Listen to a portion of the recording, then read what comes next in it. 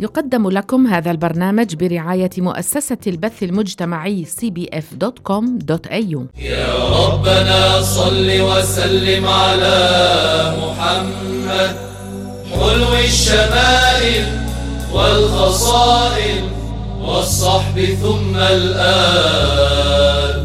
ما غنت الأطيار شوقا وغرت سرب البلابل في الخمائل صبحا وفي الآصال. مشاهير وأولياء في الجزائر. اصطح بمدح الهادي أوفى الأنام عهودا واطرب به يا شادي. سنتابع في الحديث عن الجمهورية الجزائرية، وذلك ضمن برنامج في رحاب الجزائر. واطرب به يا شادي فعسى تنال صعودا. اصطح بمدح الهادي. يتميز المجتمع الجزائري بكثرة الأضرحة المنتشرة في جميع أرجائه. هذه الأضرحة تعود لرجال عرفوا بالصلاح والتقوى والدعوة إلى الخير والمحبة والتعاون في المناطق التي دفنوا فيها، وهي تحظى بتبجيل العامة الذين يقصدونها لأسباب متنوعة. أوفى الأنام عهودا واطرب به يا شادي فعسى تنال صعودا. لا تكاد قرية تخلو من مقام أو ضريح ولي صالح أو قبة، فلكل قرية وليها أو أكثر، سواء كانت كبيرة أو صغيرة. وتختلف شهرة هذه المقامات وهؤلاء الأولياء، وتتفاوت بقدر الأساطير التي نسجت حولها، وتبعاً لذلك ذاع صيت بعضها وتجاوز حدود القرية أو الجهة، أو حتى أصبح رمزاً معروفاً في كل البلاد، في حين يبقى بعضهم محدود الشهرة ويدين له أهل القرية بالولاء. من مكة الفيحاء من خص بالإسراء. مشاهير في الجزائر. اصطح بمدح الهادي أوفى الأنام عهودا واطرب به يا شادي. أبو المهاجر دينار المعروف بأبي المهاجر. ورد في كتاب الأعلام للزركلي: أبو المهاجر دينار المعروف بأبي المهاجر كان مولى لبني مخزوم، وهو صحابي من القادة. ورد أن أبا المهاجر افتتح ميله، ولما جاء لولاية إفريقية أحسن إلى البربر فدخلوا في دين الله أفواجا. من خص بالإسراء من مكة الفيحاء بقدسنا اللألاء وكان خير إمام. أبو عبد الله محمد بن عمر الهواري، الشيخ الصالح الولي الكامل العارف بالله الواصل العالم العامل الكثير الكرامات والسياحة شرقا وغربا، أخذ عن أبي عمران العبدوسي والحافظ العراقي وغيرهم كثير، متصوف فقيه مالكي عالي الشهرة في المغرب. ولد في مغراوة وعلم بباجة وأقام بفاس، ورحل إلى المشرق رحلة واسعة، ثم استقر وتوفي بوهران. كان زاهداً متقشفاً متباعداً عن الملوك والأمراء. ألف كتاب السهو وضمن لكل من قرأ سهوه، واعتنى به أن لا يجوع ولا يعرى ولا يعطش، وأنه ضمنه في الدنيا والآخرة. توفي بوهران سنة 43 و800 للهجرة. يوجد ضريحه بالحي الذي سمي على اسمه وسط وهران. حي عظيم الحجاب نبينا المرتجى. حي عظيم الحجاب نبينا المرتجى. من جاوز البدر فيه. سيدي عبد الرحمن الثعالبي أبو زيد عبد الرحمن بن محمد الثعالبي الجعفري نسبة إلى عبد الله بن جعفر بن أبي طالب عم النبي محمد عليه الصلاة والسلام، من كبار علماء الجزائر في القرن التاسع الهجري. ولد الثعالبي سنة 84 و700 للهجرة بناحية وادي يسر، وهو موطن آبائه وأجداده الثعالبة أبناء ثعلب بن علي من عرب المعقل، فنشأ نشأة علم وصلاح وتقوى. توفي سنة 75 و800 للهجرة. دفن في إحدى حجرات الزاوية التي أسسها، هي زاوية تاريخية ومدرسة للعلوم الإسلامية تقع داخل قصبة الجزائر العاصمة. من جاوز البدر في معراجه في الدجى. نال الإمام الثعالبي ثناء عطرا من أهل العلم، والله سبحانه وتعالى يعلي ذكر المرء على قدر إخلاصه ونيته. ورد في نيل الابتهاج الشيخ الإمام الحجة العامل الزاهد الورع ولي الله الناصح الصالح العارف بالله أبو زيد، شهر بالثعالبي، صاحب التصانيف المفيدة، كان من أولياء الله المعرضين عن الدنيا وأهلها، ومن خيار عباد الله الصالحين. قال الإمام السخاوي: كان إماماً علامة مصنفاً، وعمل في الوعظ والرقائق وغير ذلك. به كرما ملائك نجوبه لما ارتقى والسماء تعلو به الرتب سرت.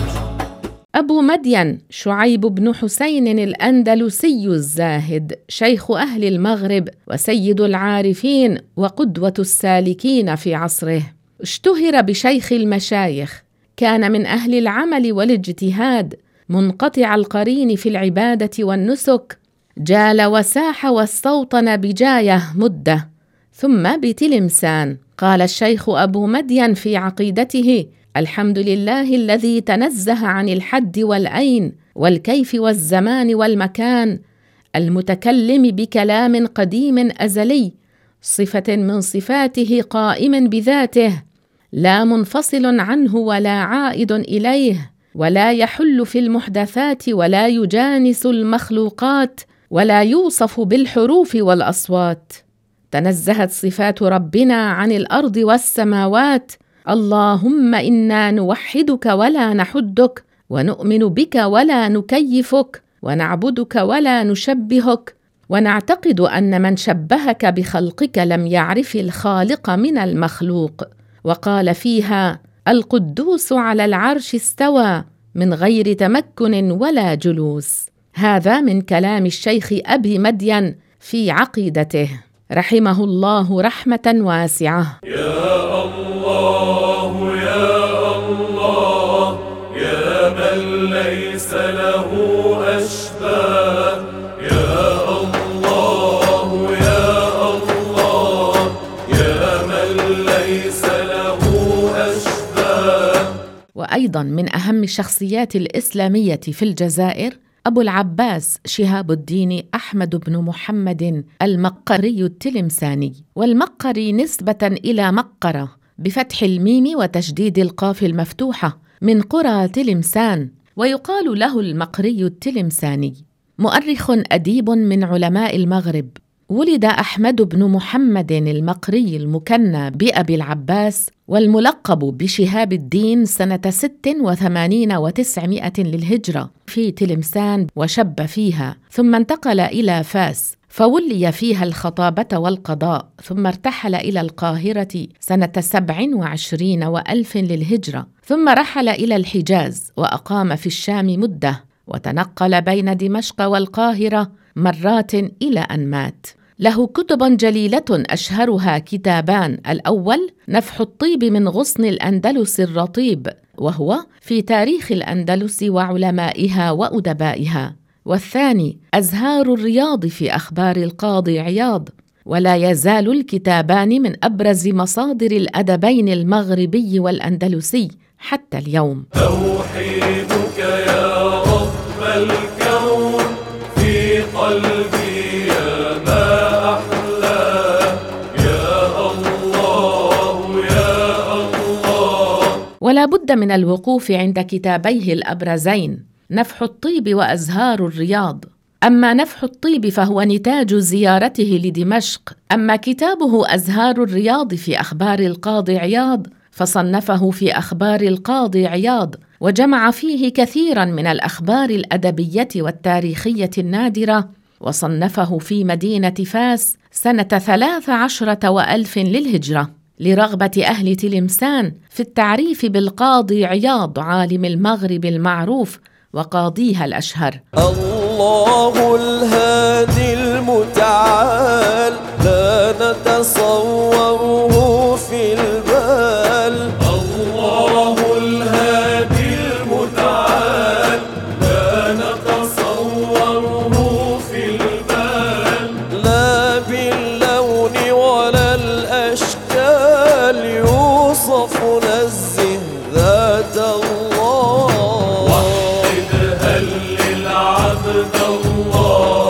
أما عن صلة الأسرة بتلمسان وصلته هو بها فقد قال: وبها ولدت أنا وأبي وجدي وجد جدي، وقرأت بها ونشأت إلى أن ارتحلت عنها في زمن الشبيبة إلى مدينة فاس سنة 9 وألف للهجرة، ثم رجعت إليها في آخر عام 1010 للهجرة، ثم عاودت الرجوع إلى فاس سنة 13 وألف للهجرة إلى أن ارتحلت عنها للمشرق أواخر رمضان سنة 27 وألف. وكان من أهم شيوخه التلمسانيين عمه الشيخ سعيد المقري، ولما فارقها إلى فاس كان في حدود 24 من عمره، وفي فاس مضى يطلب العلم على شيوخها، والتقى بعلماء مراكش وأدبائها، وكانت هذه الرحلة مادة كتابه روضة الآس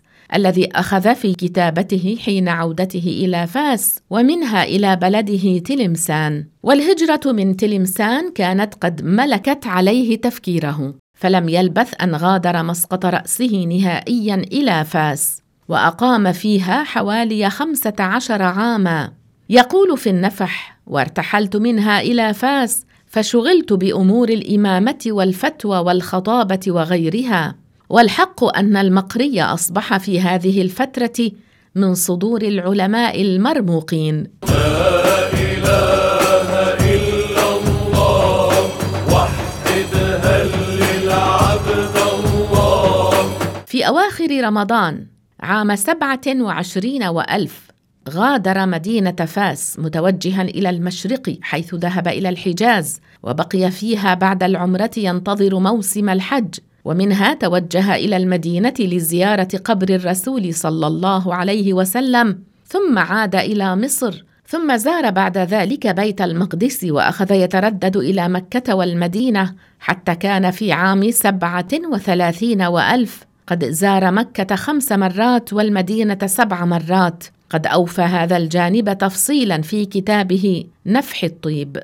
قال: وحصلت لي بالمجاورة فيها أي بمكة المسرات، وأمليت فيها على قصد التبرك دروسا عديدة، ووفدت على طيبة المعظمة ميمما مناهجها السديدة 7 مرات، وأطفأت بالعود إليها ما بالأكباد الحرار، واستضاءت تلك الأنوار، وألفت بحضرته صلى الله عليه وسلم بعض ما من الله به علي في ذلك الجوار، وأمليت الحديث النبوي بمرأى منه عليه الصلاة والسلام ومسمع. وفي أوائل رجب من العام المذكور قصد إلى زيارة البيت المقدس، فبلغه في أواسط رجب، وأقام فيه نحو 25 يوما، وألقى عدة دروس بالأقصى والصخرة، وزار مقام الخليل إبراهيم ومزارات أخرى.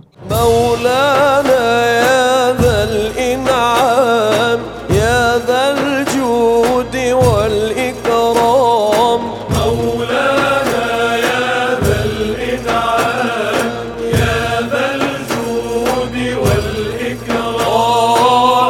الدين الحق الإسلام، أسلمنا لك يا الله يا الله يا الله. وحدث تلميذ له كان يلازمه ويرافقه في تقلباته بدمشق وزياراته لمعالمها، قال: إنه ذهب معه ذات يوم لزيارة قبر الشيخ محي الدين بن عربي في خارج المدينة، فقال: وكان خروجنا بعد صلاة الصبح، وصلنا إلى المزارة عند طلوع الشمس، فلما جلسنا عنده قال لي الشيخ المقري: إني ابتدأت عند خروجنا إلى الزيارة ختمة من القرآن لروح هذا الشيخ، أي لروح الشيخ ابن عربي، وقد ختمتها الآن، وهذا شيء مستغرب لقصر المدة التي تمت فيها الختمة. وافته منيته في جمادى الآخرة سنة 1041 للهجرة. وذكر العلامة شهاب الدين أحمد المقري في كتابه نفح الطيب أن السلطان أبا حمو موسى صاحب تلمسان في القرن الثامن الهجري كان يحتفل ليلة مولد رسول الله صلى الله عليه وسلم غاية الاحتفال، كما كان ملوك المغرب والأندلس في ذلك العصر وما قبله.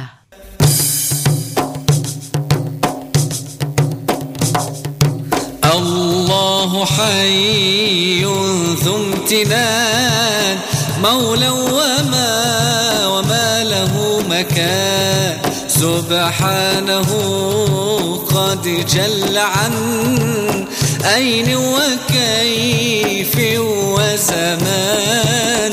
الله حي ذو امتنان، مولى وما له مكان، سبحانه قد جل عن أين وكيف وزمان. لا يوصف المولى الودود لا بالنزول أو الصعود، لا يوصف المولى الودود لا بالنزول أو الصعود، أو بالجلوس أو الحدود، نزهه كي تلقى الأمان. الله حي ذو امتنان، مولى وما له مكان،